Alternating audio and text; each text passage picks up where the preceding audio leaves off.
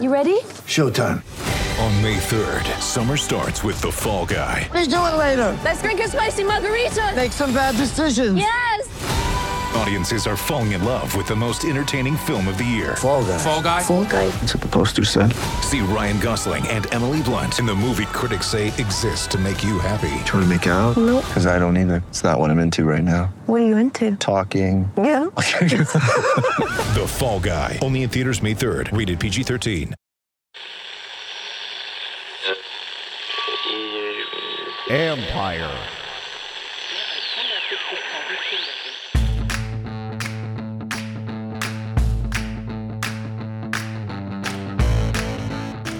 Hello and welcome to my podcast. Today, a lot of Trent Williams and Dwayne Haskins talk with Les Carpenter and Kareem Copeland of the Washington Post. Also, it's Therapy Thursday, and even for you Nats fans who are still on a high, there are things you want to know about the Redskins, and I'm going to discuss some of the young guys on the roster. Are they planning on Alex Smith playing? And why do national media break stories more than the local guys? I'll have some answers. Then there's my weekly chat with Chef Mel. Before I get on with the podcast, I want to alert you to my first live show. We'll be doing the podcast from City Tap in Ashburn on November 18th. The restaurant/bar opens on November 4th, so mark the date and come join us on November 18th. Now, on to my discussion with Les Carpenter and Kareem Copeland of the Washington Post.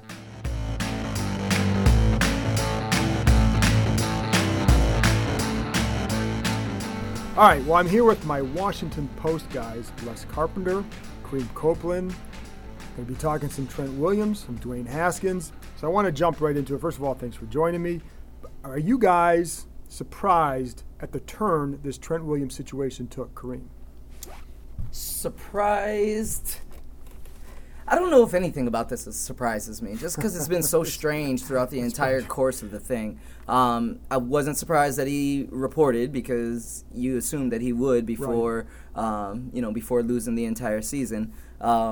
Failing a physical because of helmet discomfort. Now that was a little bit of a surprise. That we didn't anticipate that. So that part is strange to me. But I expect this whole thing to continue to be strange until we get to the off season and then try to figure out what the heck's going to happen from there. And then it might take a few months. How about you, Les? Yeah, well, first of all, nothing surprises me around here anymore. Obviously nothing in this thing has surprised me one bit. I mean, it just, Trent coming back was all, you could think was a surprise, but, at some point it almost seemed like he was going to do that. Right, absolutely. And it just, all of this, the helmet thing, that was a crazy surprise, and all I kept thinking of today was Trent Williams' physical versus Albert Haynesworth fitness test, and in a way they both wound up the same, didn't they? They did, and it's funny because having covered that was a show, but that was only a show for a week, 10 days. I can't remember how long it took, but that was weird because you had to. I mean, we were talking about this earlier today, but somebody would be out there. I think Mitch Tischler from NBC Sports would be out there filming it. Mm-hmm. So, he would see it, but then you'd come out here and you'd off to the side a little bit at 7 a.m. to see if Haynesworth did it. And when he's walking up, somebody would kind of give you the thumbs up or the thumbs down. But it was over in a week. This thing feels like it's going to drag on for a long time.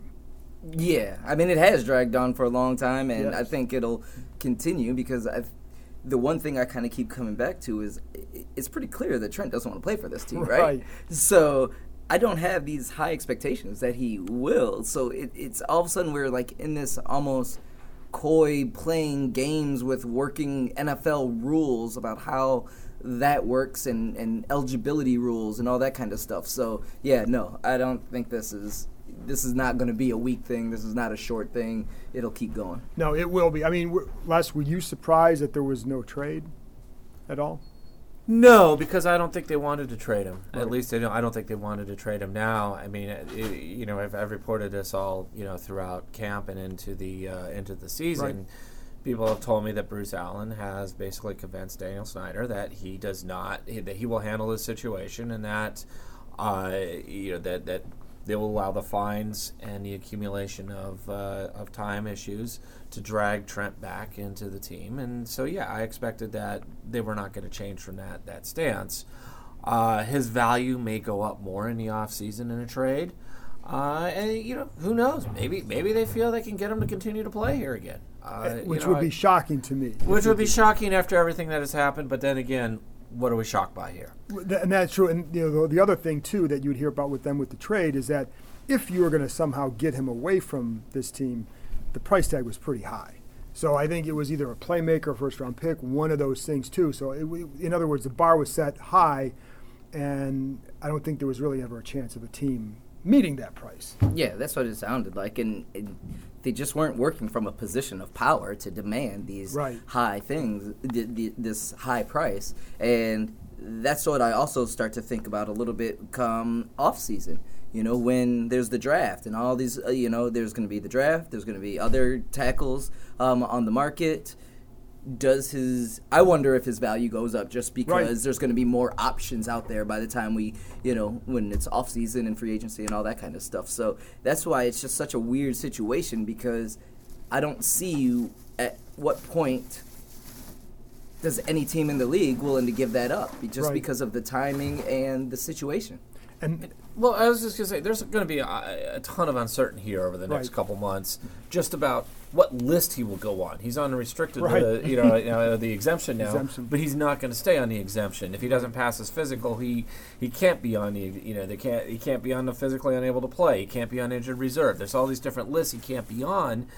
So then what is his status? You start to get back into that whole Joey Galloway ruling back in 2000 when there was an arbitrator that said that Joey Galloway had to play 8 games for a season. Does that get pulled into play here? Because even if Trent suddenly passes a physical and is allowed to play, you obviously won't have played 8 games. Right. So, we don't even know what his status will be at the end of this year. And that adds to everything in this as well. And it's funny because with those 8 games, when I talked to somebody at the NFLPA, they said he's just got to basically show up for a game. You got to report 30 days before that. These guys, I heard from the Redskins that that it was only, I think, like a game. It wasn't as, and so but I think there's a lot of uncertainty. Even having heard from those two sides, I still don't know exactly, because it just feels like there's likely going to be legal status. It's going to have to somehow go through a process, whether it's an arbitrator, whether it's court, something that will happen here either before the end of the season or more likely in January, and then you still got the coaching search and all the other things going on here. This could be something that could drag on for a long time, but it probably likely can't be traded anyway until we get to the end of the league year in the spring. But still, it's a lot going on. Did the Skins mishandle this? I know that's the perception outside here. But I think whatever they do, people are going to probably perceive it that way. But do you think they mishandled it? Did they play it right? I think it's too hard to say right now with so many twists and turns in this thing. Yeah. And with did they initially mishandle it? Did Trent mishandle it? Who knows? I think it's a complicated thing that doesn't have an easy answer. And go ahead. No, I was going to almost play off the same thing. Is that so? What would have been the right play? I mean, clearly the cost wasn't. The high price tag wasn't there. So do you give up on arguably your best player on your team and just give him away for a price that you aren't typically happy for? And I know there was some concern about what precedent you're setting. Like all these other things kind of come into play. So I don't know what it's hard to just walk away from. A 7-time Pro Bowl left tackle and just give him away. But, if he doesn't want to be here, what do you do? This is a situation that really hasn't happened before in the NFL. Yeah. So there really isn't. Of course it would have happened here. Of course it would happen here. But it just, again, this is different than all the others. Right. And so there really isn't something to go back and say, well, here's how this should work or how this shouldn't work. Because this whole thing is just something that has never happened. And we don't have anything to look at and say, well, here's a template. And I think the other thing, too, is, and I think where some people felt like that maybe they mishandled was, should they have been pushing harder earlier to try and make a trade rather than waiting to seemingly last minute? But it also seemed like the price tag had been set in their minds and nobody was going to come close to that. And I also probably think, or I do think that we don't know if they mishandled it, because what if they get in the offseason and they get a pretty good offer for him or a pretty good deal for him? Then you could say that they played it right. So it's just, I think there's still a lot left to be written. I think the other problem for fans is they don't have a lot of faith that this organization will turn out right because of how things have gone here in the past. I mean, there's just risk on how you play it. You know, that's with every trade and every trade season. You know, a lot of times you want to wait till the deadline because that spurs movement and people get a little bit desperate and things like that. But that's the risk you play when you do that. So if you thought you had a better offer, or some reports say there was a better offer from Cleveland earlier, and they tried to wait and push it for more, and that's the game. That's how you play this trade game. So I mean, and sometimes you lose it. And I'm not sure. I don't know that there was an offer. And I don't know if that was either. Yeah. My understanding is that it never got to the point where they really could have offered anything. So to say that it was, I'm not sold on that just yet. So. Let's turn to Dwayne Haskins. The other, there's 2 stories this week, and it's always a quarterback here. But you know, I mean, are you guys? I know that Case Keenum's in the concussion protocol, so we don't know yet really what's going to happen. But it almost feels like Dwayne Haskins will end up starting Sunday. That's just the feeling and the vibe. But do you agree with that? Or? Well, every player today in the locker room kind of spoke in a manner of that. Yes, he's starting. Like before we even said anything to Donald Penn, he said, yeah, he's starting. And then when we talked to Morgan Moses and everybody else, he was the one who said, oh, I'm starting. Right. Everybody else acted like it was a foregone conclusion. And so from that feel and from the guys who have been at practice and been in the locker room, if they feel that way, I tend to feel that way also. Well, if Case Keenum hasn't been cleared from the concussion protocol on Wednesday, and that is such an uncertain thing where you're going into independent doctors and you have a lot of baselines to look at and and measure, and they want to see a practice and those things, I think we're kind of running out of time for Case Keenum to start. So, yeah, I think this is looking like this is going to be Dwayne Haskins' first start, and I think it's about time we really see what see what he could do starting a game. What do you think? What's the benefit for him of that full week? Because this will be one of the rare weeks he gets a full week of reps. What's the benefit? The benefit is he's working with the first team, which he hasn't gotten to do a lot. The benefit is he gets to go through these plays that have been something that I think they haven't given him enough time to really work through, and I think he's sort of struggled with a little bit. Right. And this is a chance too for him to act like the starter. Right. I think when you're the backup, it's hard to come in and feel like you're the guy. If you come in and take over a whole week, you are the guy, and I think that changes your mindset and changes the mindset of how others look at you. And so I think that's sort of an underrated but very important part of Absolutely, it's quarterback. Well, I also think, and you mentioned more chance to learn plays, but on top of that, I also think it gives a whole week of scheming to Dwayne's strengths. They're putting in the entire package with Dwayne, or assuming. Assuming. And I think that's a good point too, because I think what you'd hear with them is that they have the packages for him. Mm-hmm. So at least he can go rep them, and then when you get in the game, the problem is sometimes it doesn't play out in the game the way you hope, but at least you're comfortable with more. For him, he's more comfortable with them going in. I think at his stage in his development, that's probably more so than another guy who's more experienced, whether in college or whatever, that he needs those to feel comfortable. Well, it's something. Jay Gruden was one of the coaches who would script the start of the first 15 or whatever. Bill Callahan is also a very big scripter, and in some ways, I would think, just knowing what I kind of know about Callahan's history with this, he is even more obsessive about it than even Jay Gruden was. Right. And so I think he is going to spend all day Saturday, I'm talking about Callahan, sweating out what will work best with Dwayne in this situation, that situation, this situation, and go through a million different possibilities and come up with 14 them out and, come up with 14 runs. And of course they will try to establish that, but I do think that there will be a lot of thought put into what works best for him here, as opposed to when you're saying on Saturday afternoon, hey, what are the plays that you're most comfortable running? Okay, we'll stick these in case something happens. Right.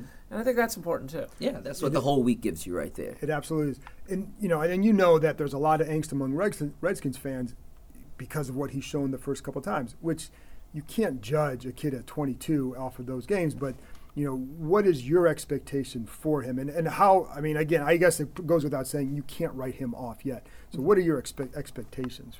I don't know what to expect, to be honest. I don't think I have any Not just for this game, but moving forward. Not just one game, but moving forward. I still have faith in him. I think he's still going to be a good NFL quarterback. I don't think that, 2 appearances and 1 full season as a starter at Ohio State sums up who this guy is going to be for the rest of his life. What school was that, Kareem? Yeah, I was Kareem's being a Michigan guy. I was being real nice right there. Nice right there. But yeah, no, I still expect him to develop like, everybody and reach the potential that people thought that there were, that he was drafted of and people saw. It just might take time. Right. Some guys take time. And this is a guy without a lot of experience. Right. And I think it was Morgan Moses today that said, you can't buy experience. Right. That's what the good thing about this week will be, is that he gets thrown into the fire and gets to do it. And he's going to just have to do it. He does. And I think the other thing, too, the other thing he has to experience is the up and downs and the adversity. And how do you respond to that? And I've been big on that because I think that's a big part of playing quarterback. All eyes are on you. So you have a bad game against Minnesota. What's your response to that during the week? That's all stuff you have to go through as an NFL quarterback that I think he's learning that he didn't have to do it. He's at Ohio State. There wasn't a lot of that. He just wasn't. In high school, there wasn't a lot of that. You're the guy, and it's easy. This is more adversity than he's ever faced. Yeah. Yeah, it's more adversity. Again, he's 14 college starts. He's 22 years old. He's playing without either the real good tight ends that are the pass catchers on his team that are supposed to be difference makers. He's playing with a patched-up offensive line in front of him. He's playing with kind of a rotation of running backs at different times behind him because, this guy's hurt, this guy's coming in, this guy's not playing, this guy is. You're still trying to establish wide receivers here. I mean, there's a ton of stuff that's going on around him. Right. That's external from the other issue, which is mastering his offense. Right. And every person who's gone through this particular offense has struggled with it. Alex Smith struggled it last year. He did, absolutely. Case Keenum, I thought the great line that he had. This is like learning Portuguese, which is not an easy language to learn. All of that is adding up here. So it's not like you could just say, oh, well, we just put this little thing of learning how to call the plays or learning how to call the protections or those things in its little bubble. You've got all these other things. He doesn't have, a line that he can fully trust in front of him. He doesn't have receivers he may be able to fully trust to catch the ball, and he doesn't have tight ends. Mm-hmm. So, and he's probably not going to have Chris Thompson this week. And, or maybe he will, I don't know. But, say he doesn't, that's, again, another weapon that's gone. And so it's, I think it's a very difficult situation for him. If everyone's looking for the easy growth for Dwayne Haskins this year, and this place has not been it. No, and I think, like I said, I think the growth is going to have to come away from some of the results we see on the field. It's going to have to be an approach, and again, how do you handle certain situations, because that's all part of it. So you don't want to just fully judge him based on the results of the field for exactly what you said, Les. I mean, there is not a lot, and the kid's already gone through a coaching change. He's going to have to grow up through ugly. Right. Is basically what this is going to have to be. And is that fair to him? No. Is that as easy as Patrick Mahomes had it in Kansas City, or, somebody else has had it? Daniel Jones is, he's going through his up and downs, but he's, it's going to be a very nurturing environment for him. He's not going to have any of that. It's going to be an ugly year. It's going to be a really nasty, ugly year.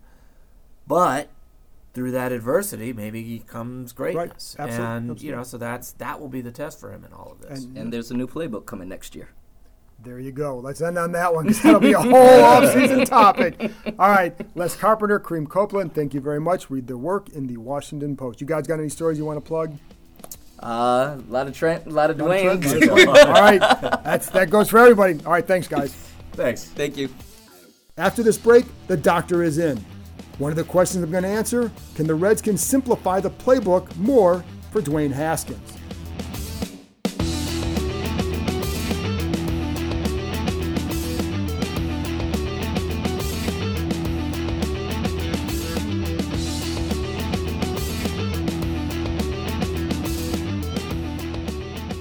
Okay, now it's time for Therapy Thursday. The doctor is in. Let's get to your mailbag questions. Johnny Guccione wants to know, since Trent reported and will only have 1 year left on his contract, how much will that affect his trade value? First, we're not sure yet what's going to happen with that contract. And let's assume that he's going to actually end up playing or be on the active roster or whatever. And let's say he only has 1 year left on his contract. And I know we just talked a lot about Trent, but I'm going to spend 1 minute talking about this. So Here's why. First, did the Redskins ever receive a first-round offer? I've had a few people say no. I've heard the other way as well. So I don't know that, but I don't know that there was a firm offer. I know there's a report that Cleveland did offer. My understanding is that it never reached a point where the Browns could offer them anything. I think it was about 6-7 weeks ago. Now, with a 2-5 record at the trade deadline, why would the Browns offer a 1 when it might be a top half pick? I think teams would only offer a 1 if they knew it was going to be a low first-round pick. Otherwise, it's probably a 2 and a 3. The Redskins were holding firm on probably getting a solid 1 or a playmaker. And I think the playmaker 6-7 weeks ago is really what they wanted. As far as the offseason and Trent Williams, the feeling within the Redskins, and I've talked to some other teams about this too, they don't think it's a death sentence by any means if he only has 1 year left. Anyone who trades for him, they say, will sign him to an extension, so it doesn't matter if it's 1 year left or 2. That's their hope/belief. I think more of that value will depend on how many teams truly want him. If it's just 1, then that team knows the Redskins will have to trade him at some point before the draft. That, more than how many years left, will probably decide his value. All right, on to number 2, at the Rel World. With the front office and Haskins dominating headlines, want to know how I see some of the young guys that are keepers on the current roster. They're progressing well in your eyes. Well, I think the keepers are easy to see, and I think there's a good base on defense. Daron Payne, Jonathan Allen, Matt Ioannidis, Landon Collins. I think even Cole Holcomb I'm going to throw in that group. I think what I like about Holcomb is that he's smart and he learns. I talked to him a week or so ago, and I'm going to have more of this probably in a future podcast, about what is it that you're learning in pass coverage. And he talked about the eyes, the eye discipline. I thought that was a good answer because that's exactly where I was going to go with that. So I think there's potential there. Those guys are all young, the other ones. So even though they're starting playing out, they're all young. Terry McLaurin, love his approach. It's fantastic and should be mimicked by others. He has talent, but he's going to make it because of that approach. He's a culture guy, as I think these others are as well. Tim Settle has a good shot because of the culture in the D-line room. Guys like Payne and Allen helped bring him along as a rookie. Settle was out of shape last summer, needed to add strength. Those two, and probably Ioannidis as well, helped him get there. They pushed him to do so. I think that's where the culture in a room can push you one way or another. In this case, they brought him along. I think there are other guys with questions. Darius Geis, it's the knee. Yeah, and yes, the Redskins know every bit that he's every bit the big kid that he was portrayed before the draft. But the health is a big factor. So the jury's out on him. Let's see what he does in the second half of the year. They need Bryce Love to be a healthy too next year. I think one little nugget on that, I think they did know that he was going to probably need to have that scar tissue scraped and fixed after the initial surgery. So I don't think that was a surprise. Anyways, but he's still got to be healthy next year. We need to see more flashes in the pass rush game from Montez Sweat. It takes time to develop as a pass rusher, and his run D has been solid, it seems. But he needs to flash more in the pass rush game. And I think there are guys that I like as backups or special teamers like Sean Dion Hamilton. He's smart, instinctive, but he's small. I like the potential of Wes Martin at guard. He's been hurt. We just haven't seen him play in a while. Ross Pierschbacher at center. I think he's got some potential. He's got to add strength. What does he do next year? I think they're worth developing at this point. I like corner Jimmy Moreland. Not sold on him being a starter just yet. While he made plays this summer, he also gave up a few things. I think those plays overshadowed what he still had to do. But I love his mindset, and I think it gives him a chance. And he's the kind of guy I think you want on the roster because of that mindset. He's a scrapper and a fighter, and I like that. He's small, though, but he is a scrapper and a fighter, and he is fast and talented.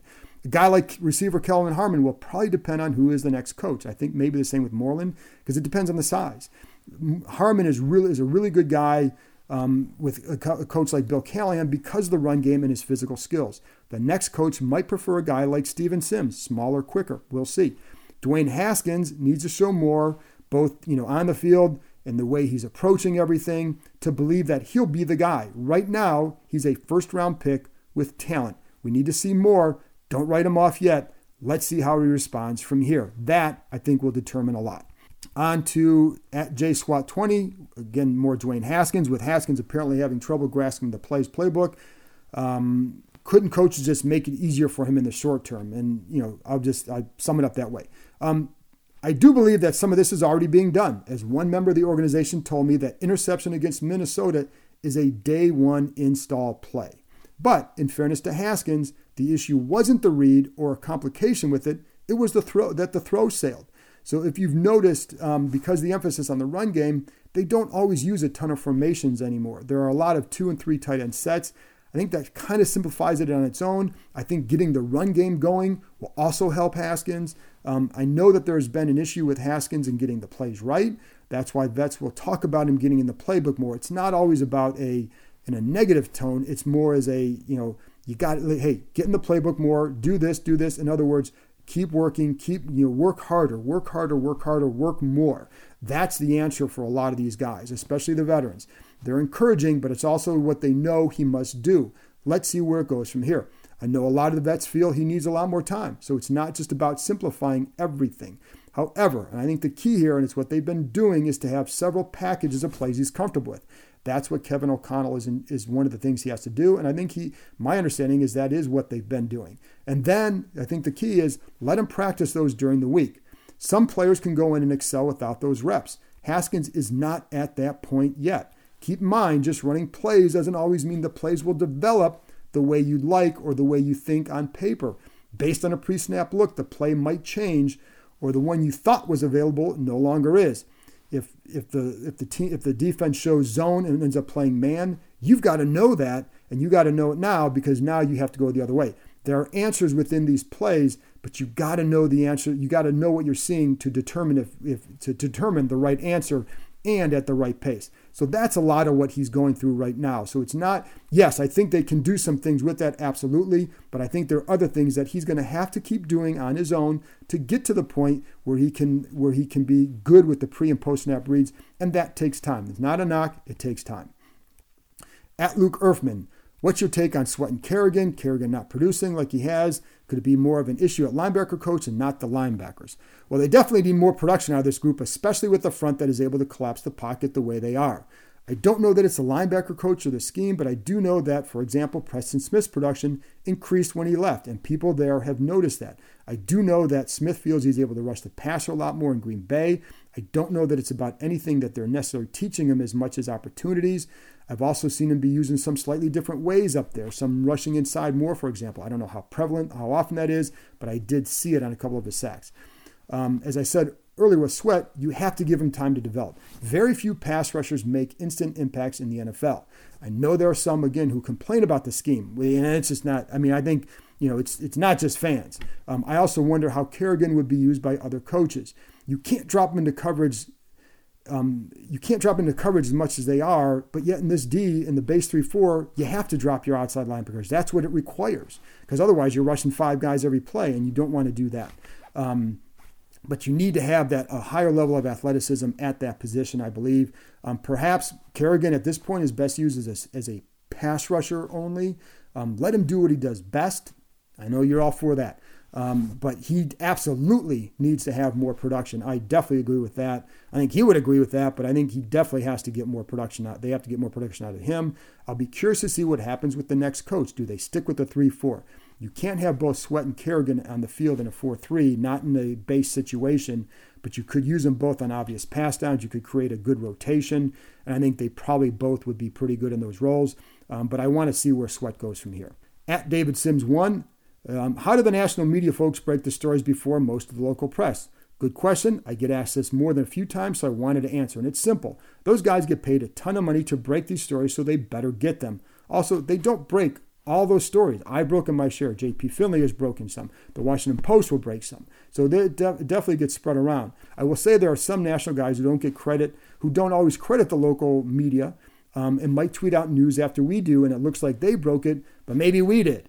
Sometimes it's a matter of they didn't see it. They follow a lot of people on Twitter. You don't always see it. Sometimes I'm working the phone. I get it. I put it out there, and then I found out a minute later that somebody else actually had it first. But the key is then to go back and credit them. But yes, they're going to get a lot, no doubt, and they should. In some cases, the agents will funnel stuff to them to curry favors. This is just how it goes. Or because they have a strong relationship with them built over the years. That's also very important. These guys were all local writers who built up a lot of sources from covering the league, and those relationships carry over. Their job is to get news. So they're going to stay in touch with those guys probably more than most people. If it's a huge story, you'd better believe there are many people, many jockeying to get the information, whether locally or nationally. With Trent Williams, that was going to be a national story. Over the years, I'm going to give you an example here. Over the years, I've had agents give me information on their guy during the season, leading into free agency, what they're thinking, where they might want to go, who's contacting them, etc., only to tell me at the end, hey, I promised this to so-and-so first. Hope you don't mind. So in those cases, for me, my job is to provide, now Craig Hoffman and I were talking about this the other day, but job is to provide context to a situation. So if you're not getting the news, you damn well better be providing context. So if somebody signs if the Reds can sign a player, I've got to provide context, not just why they signed him, but how does he fit in? What are they expecting from him? What else do they have? And what is the impact in the locker room, etc. Those are all things, that's my job as much as breaking news. That is my job. Those national guys also can give agents information on what other teams are thinking because they're calling around to them a lot too. It's kind of a quid pro quo. Nothing wrong with that. It's just what it is. But those guys, because they might be able to provide them more information, sometimes they're going to get stuff that we just don't. And when you're talking to a lot of teams, because that's your job, you will learn stuff about other teams. The Redskins higher-ups are tight-lipped, but they are sometimes talking to other teams, or other teams are trying to talk to them, and those national guys might have relationships with those other teams that we just don't.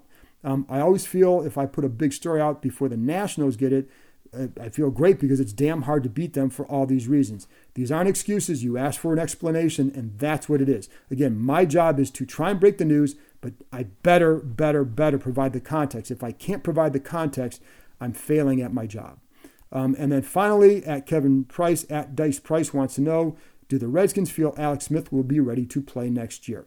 All right, I know he's out there throwing the ball right now and doing his rehab, but to think he'll be ready, I haven't heard that at all.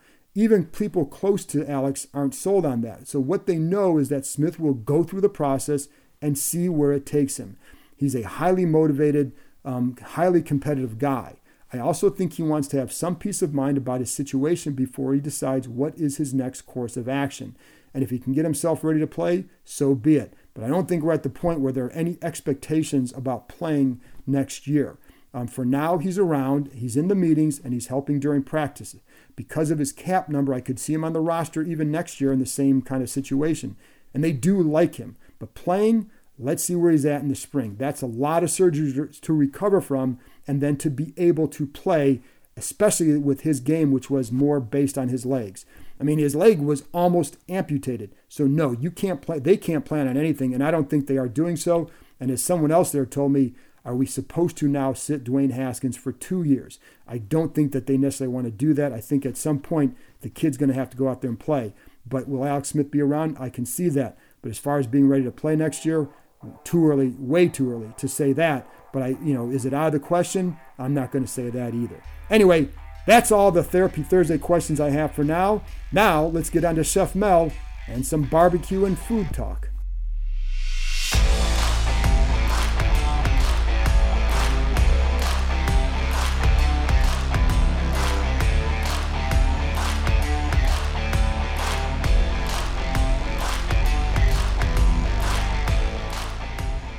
Back for another week with Chef Mel, talking food, talking barbecue, something better to talk about sometimes than football, Mel. So I want to get to the wings that you made for us recently, Chinese-style wings. Tell me how you did that. Oh, man, it's all about the sauce, man. So one thing I use is the General Tso's sauce. That's similar to like a barbecue sauce in the American way. Really good flavor to it. Got a little sweet. You got a little spicy to it. Then I added a little bit of twist to it. I added some of Dizzy Pig barbecue seasoning to it. I used one of their seasons that added more flavor to it and a little smokiness to it, and it was amazing.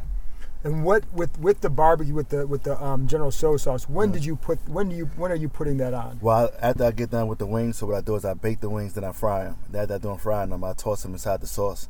After I toss them inside the sauce, I add a little bit of the seasoning to it to give it more flavor as well. You can add seasoning before it too. Whatever one you want to do. So you did it without seasoning in baked and fried first? Oh no, I season it. Okay. You got it. Most important thing is season your chicken. Always season your chicken really well, and then once you do that, you put it in the oven for 375.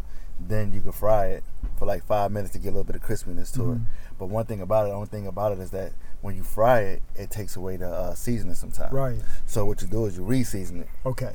But it kind of but it give it a little bit more flavor. But once I get done putting the sauce on there, man, it's flavor on top of flavor. So you can season it and then put the sauce on there. and it comes out amazing, man. What you think about it? How you like? I was just gonna say, I love the General Tso's sauce. I mean, Yeah. that's one of my favorites. But you can tell what you talked about, the Dizzy Pig barbecue with some of that smokiness at the end. You got some of that too, the subtle hint of it too, which I like. I don't want it overwhelming on that because the sauce is what's going to be the star in that thing. But yes, sir. It's all about the sauce. You know, the sauce and the season is always the star of the meats. And one thing I did too, John, I did some grilled chicken breast. That was really good. Now, one thing about that chicken breast that I always try to watch out for is never let the chicken breast dry out, because you want to. That's the number one thing. You don't want that baby to dry out. So how do I prepare myself for doing that? Well, I try to stay here and just cook it right to the temperature it needs to be. Yep, that's right. Right out. That's exactly what I do. That to me, like it's all to me. That's all about monitoring it. Diligently, because otherwise. You're going to get it dried out, and once it's dried out, then whatever flavor's on there, it's irrelevant. So, how long did you cook the wings at 375? I cooked the wings for about 30 minutes, 45 minutes. Okay, and then fried them for about 5 minutes until they get crispy. Because once you do that, they like halfway cooked through, so they good to go. The other thing, and we were talking about this before we went on, about grilled pineapples. And I have one too, so that's one of my favorites to do. What do you do for it? Oh man, I just slap that pineapple inside that grill and let it work. Just put it right on there? Just put it right on there. Are you cooking it up? Are you doing? You know, you can add seasoning to it too. You know that, right? I know. That's what I'm getting to in a minute. I got my own. So when you're doing it though, are you? Oh, you can slice it, like, you know what I'm saying, like, depends on how you want to present your pineapple. Right. You want to have them in the slices, or you want to have them in cubes. I like to have mine in the slice so you can see more of the grill marks on there. You can do it on the cubes too, but I'd rather the slice. So, and how long are you grilling each side? Just for a couple of minutes, like long as, like, depends on how hot you got your heat, the temperature of the grill, but also, you know, when that grill mark shows up. And that grill mark shows up, it's good, because that's also good. Like, you're doing a ham later in the holiday season. That grilled pineapple is fantastic. Amazing. Now, here's what I'll do with it: is I take some brown sugar and cinnamon. And then you cut the pineapples up in cubes. This is a cube one. Actually, you could probably do the other way too, but I do it cubed for this recipe. You put the probably about a tablespoonful of brown sugar and probably about a teaspoon of cinnamon. Mix it all up. Put it in a bag in the fridge for about a half hour, and then let all that stuff soak into the pineapple, and then you grill it for however till they're done. About 5-10 minutes tops. And it's like, my kids love it. It's like a candy at that point, because it's really good. So that's my little pineapple thing. But so I think any way you do pineapple, any way you do it, man, sound good. I think I need some of that from you, man. So next time you make it, send that my way. I will. It's been a while, and I have to get back to that, because that is one of my favorites. So, all right, you got anything else you want to talk about with your spices? Anything? Oh man, just shout out to Dizzy Barbecue, man, for throwing me them spices, man. I got a lot of different seasonings I'm about to play with, a lot of meats and everything. We'll play with those seasonings, and I got some other stuff coming up. So, you know, next time we come on again, I got some more recipes and everything we'll share with everybody. And if anybody got any questions, you can reach me at I am Chef Mel on Instagram, or you can reach me at Chef Mel on Twitter. Same thing. And just shoot me some questions, I'll feel free. Absolutely, yeah. Listen, you guys know I do a Thursday therapy podcast.